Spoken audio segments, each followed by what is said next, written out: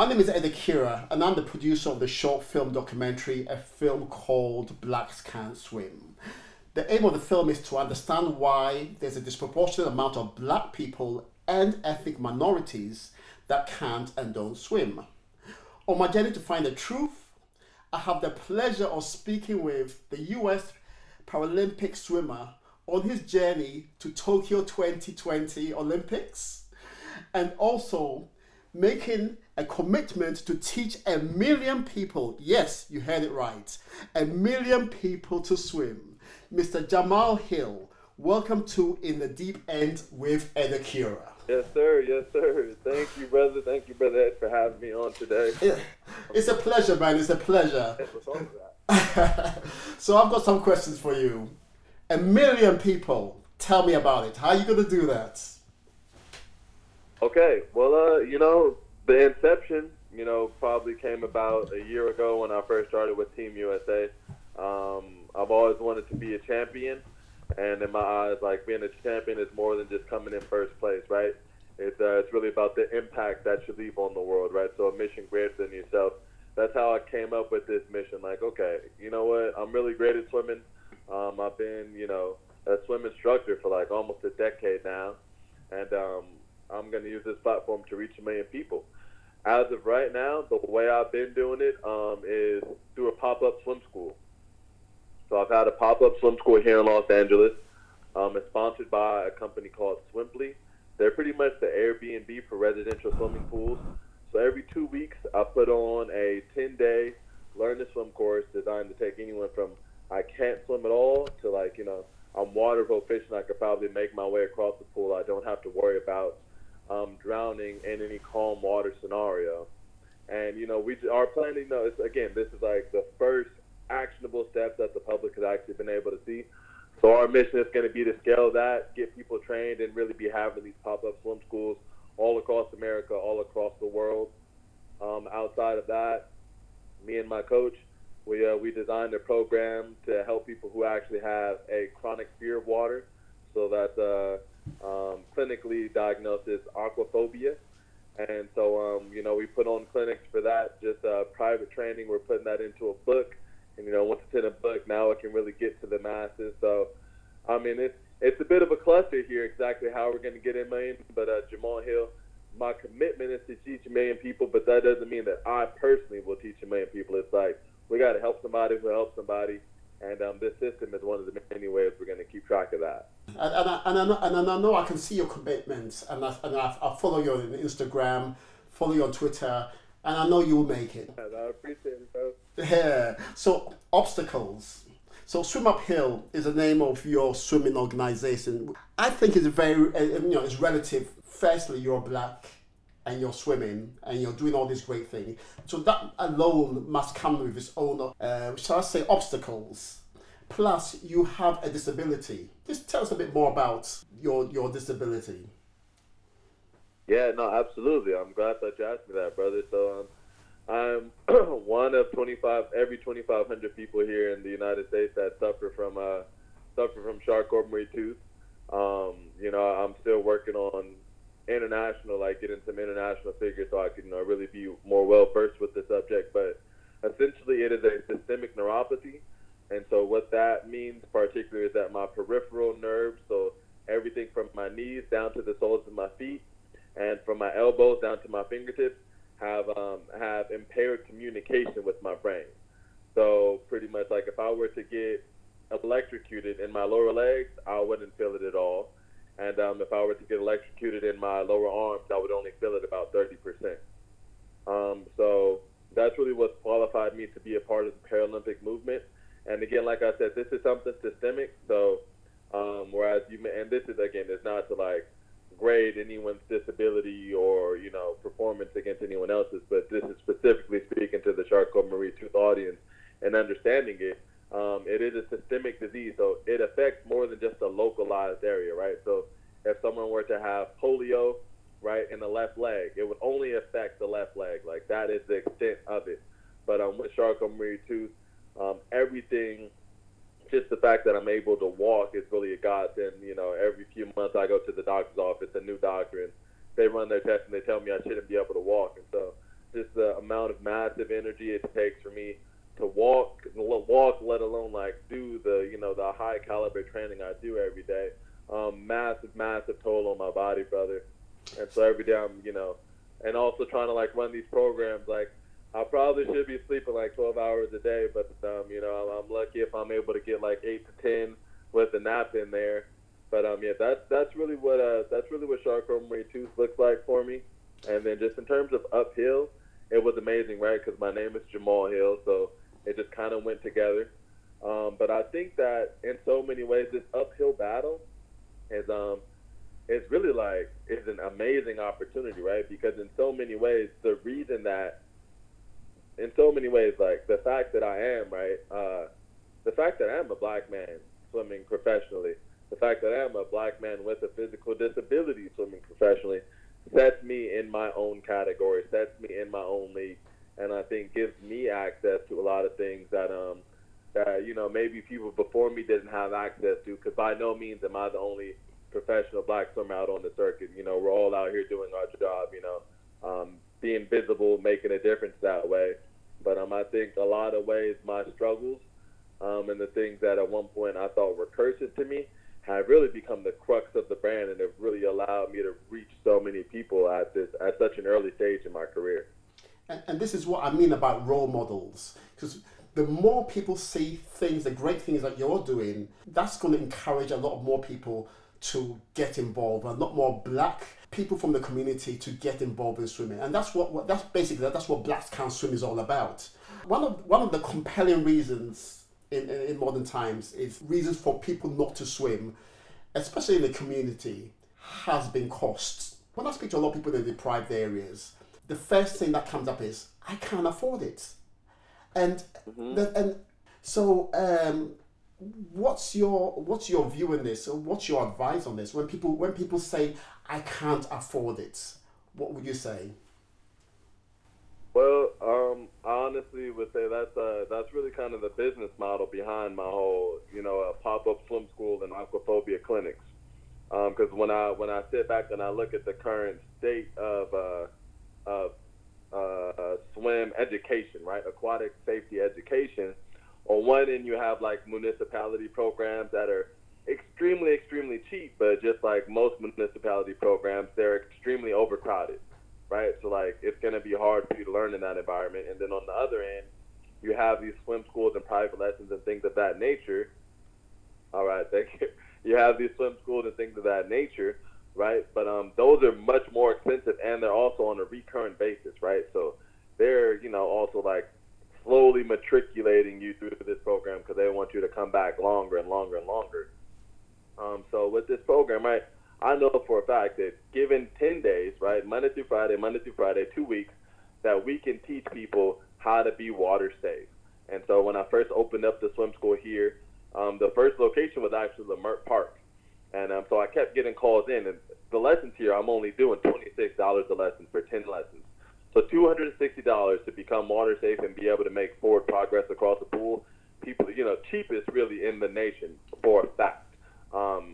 But people were calling in like, man, there's no way I can afford that.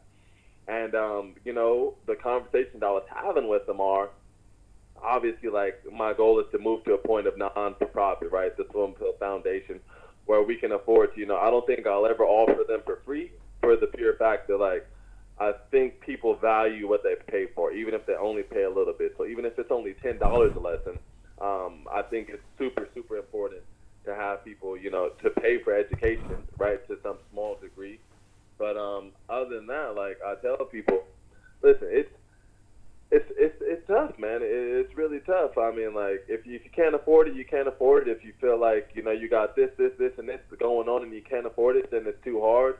But again, the biggest thing for me is just like, let's make it something like that doesn't have to be a long-term thing. Like, if you can get in and get out of a program in 2 weeks and be fully water safe and competent, and then if you want to progress after that, have that option. I think that's really what it's all about, bro. It surely is. So I think the more that's really what it is. Can we condense the learning curve, like, and stop being so greedy? Because that's really what one of the biggest barriers for people is. The industry is extremely greedy, right? They have this commodity on people's lives have become a commodity, right? So like, I want people to make money, right? I want business people, I want the professionals to be paid for their skills, but it's also like the masses need to learn, right? The masses need to learn. So I tell people all the time, the goal of my business is to go out of business, right? When you're trying to fix a problem, that ultimately should be the goal of your business, to go out of business. I skated around a few things. Let me know if I didn't really hit it there. You hit the nail on the head, Jamal. You hit it on the head, and and that leads me to my next question: the media. Bearing in mind, we all know the importance of swimming from a life preservation point of view. Do you think the media have a part to play in all this? If I may be 100% honest, it's like I don't think the media has that responsibility. Just in the sense that like, or maybe they do have the responsibility, but like I don't consider mass media to be responsible as it is right now, right? Like I think a lot of the news and things that we get are often like skewed, and it's very manipulative, the media as it is at present. So I wouldn't even put this on them. I think like honestly, I think if just in terms of media, I think that the biggest way that we could have an impact right on that type of scale is to really start to get celebrity endorsements, right? So like this past summer, John Legend, right? Everyone know international, right? John Legend, the singer, he comes out and he's like, "Hey, I don't know how to swim. I want to take swim lessons." That's massive, right? And he's a figure in the black community, right? So many people in the NBA don't know how to swim, in the NFL don't know how to swim. And so like that's really kind of where my angle has been, to seek out celebrities that don't know how to swim, because it's like they are gonna run the culture, right? The media is trying to shape our perception in way of like brainwashing and things like that, but the celebrities ultimately shape the culture. They shape what's cool, and they shape what people want to do and partake in and spend their money on.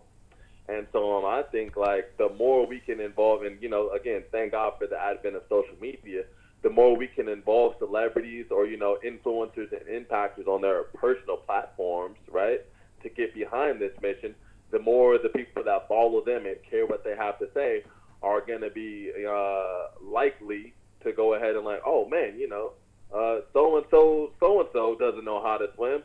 That's my favorite singer. Oh, so that's my favorite politician. That's my favorite ball player. Like, man, I don't have to be embarrassed. Like, if they don't know how to swim and they're going to take lessons, maybe I should go take lessons. And I think it's really that simple. Simple. Hey, that's why I'm speaking. That's why I'm speaking with people like yourselves. Yeah, it's very, very true. So, so here's one. Here's one for in the deep end. Slavery. People say you got to put the past in the past and look at the future, but others also say you got to understand the past to be able to make things possible for the future. There's speculation that slavery had an impact on black people's attitude and our fears of water. What's your take on that? I'm going to be 100% candid. It may not be the most popular opinion. I'd like to just precurse this with like, I 100% appreciate a lot of this, right? So like I've read Post-Traumatic Slave Syndrome by Dr. Joyce DeGruy, and lots of other literature of the subject.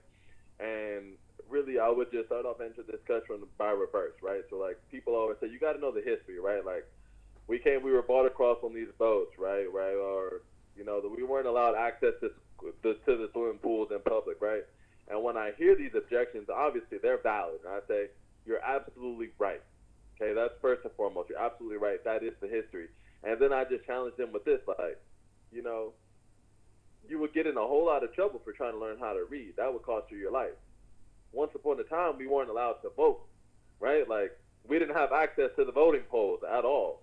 Once upon a time, you weren't allowed to use that restroom at the same pace. Like, all of those things are changed now. Like, the access is much greater now. And though that is the history, right, revolutionaries, right, and people who were not just happy with citing history alone have made that possible to be different nowadays.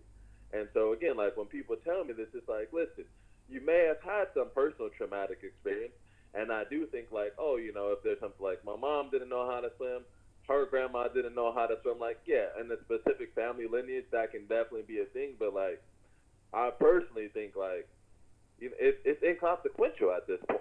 Like, we know the history, but like, what are we doing about it? Like, we know the history, but what is that stopping you from going and enrolling in a swim class?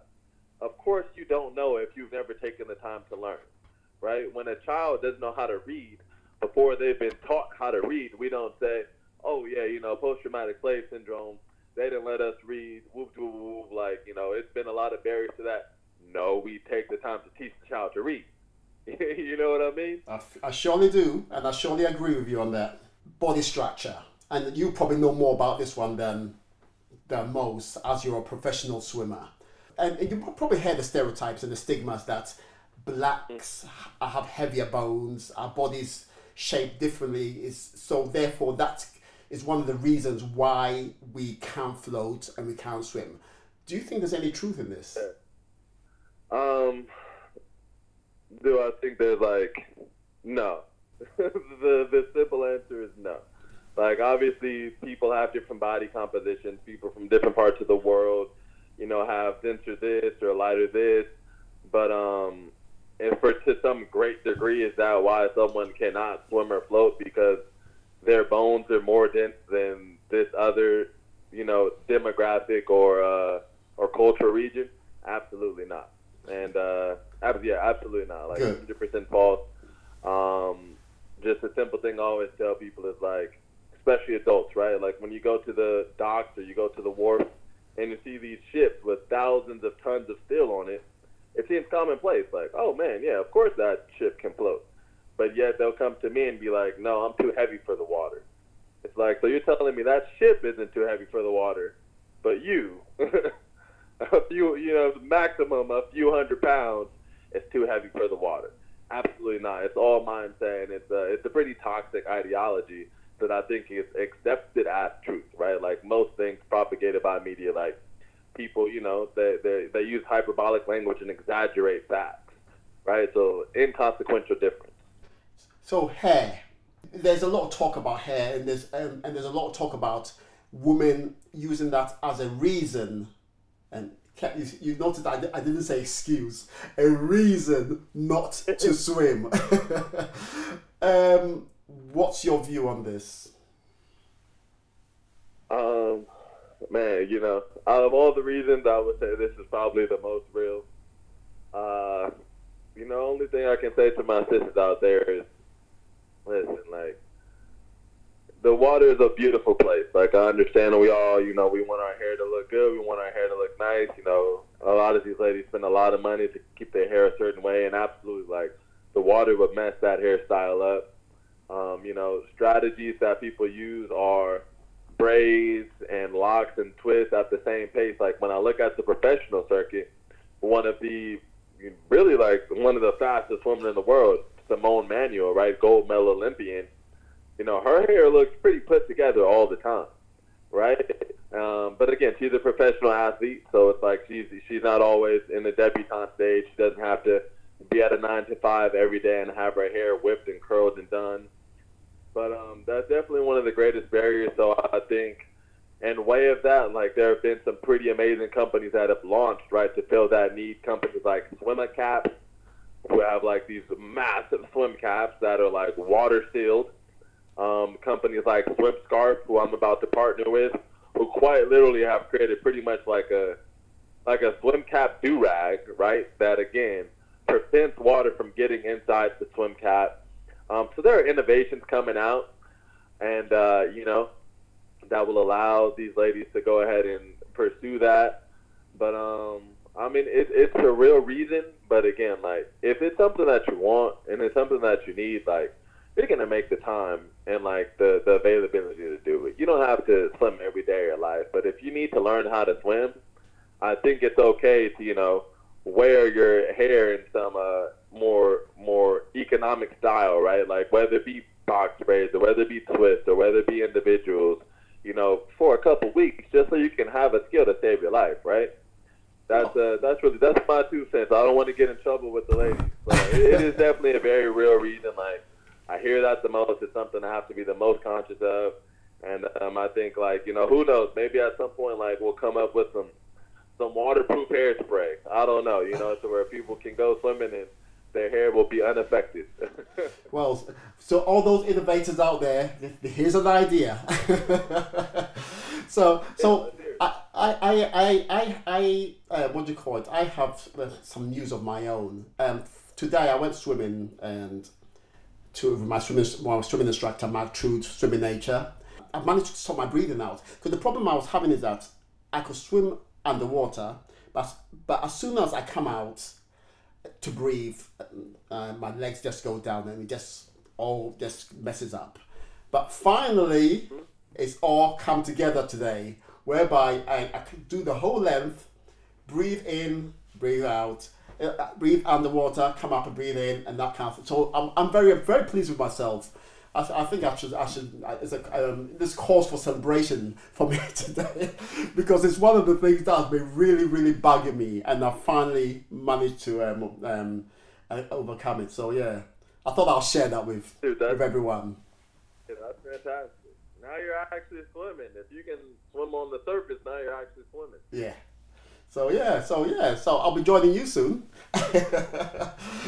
For it, honestly, man. If there's one thing I'd love for you to come to Los Angeles, I mean, even if I make my way across I will make my way across the pond, maybe in 2020 sometime. Yeah, definitely. We'll definitely link up and do something properly.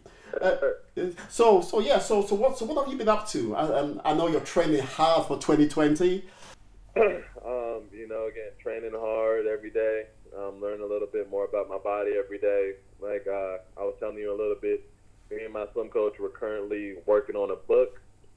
It'll probably be called something simple like Fear of Waters. Really just designed to help people, overcome their fears and learn how to swim without even having a swimming pool. That's probably the most crazy thing. We're partnering with a brother out here named Idris Sandu, so that the book will have video content, so you could use your phone with the book, and if you hold your phone over certain images, videos will play. So that's a pretty big thing that we're working on. I'm really excited to officially become an author. Other than that, brother, the short documentary that my brother John Duarte made on me, that's been picked up by a film festival, so that'll be going on later this month in October. It'll be my first film festival feature. Very excited about that. Other than that, man, just trying to keep my head down, serve the people as best I can, make my family proud, and win some gold in Tokyo. Hey, we all behind you. The whole you got a whole community that's going to be behind you by the time the time that Olympics comes around. So yeah, just do your thing, and thank you very, very, very much for taking the time to speak with myself and the world.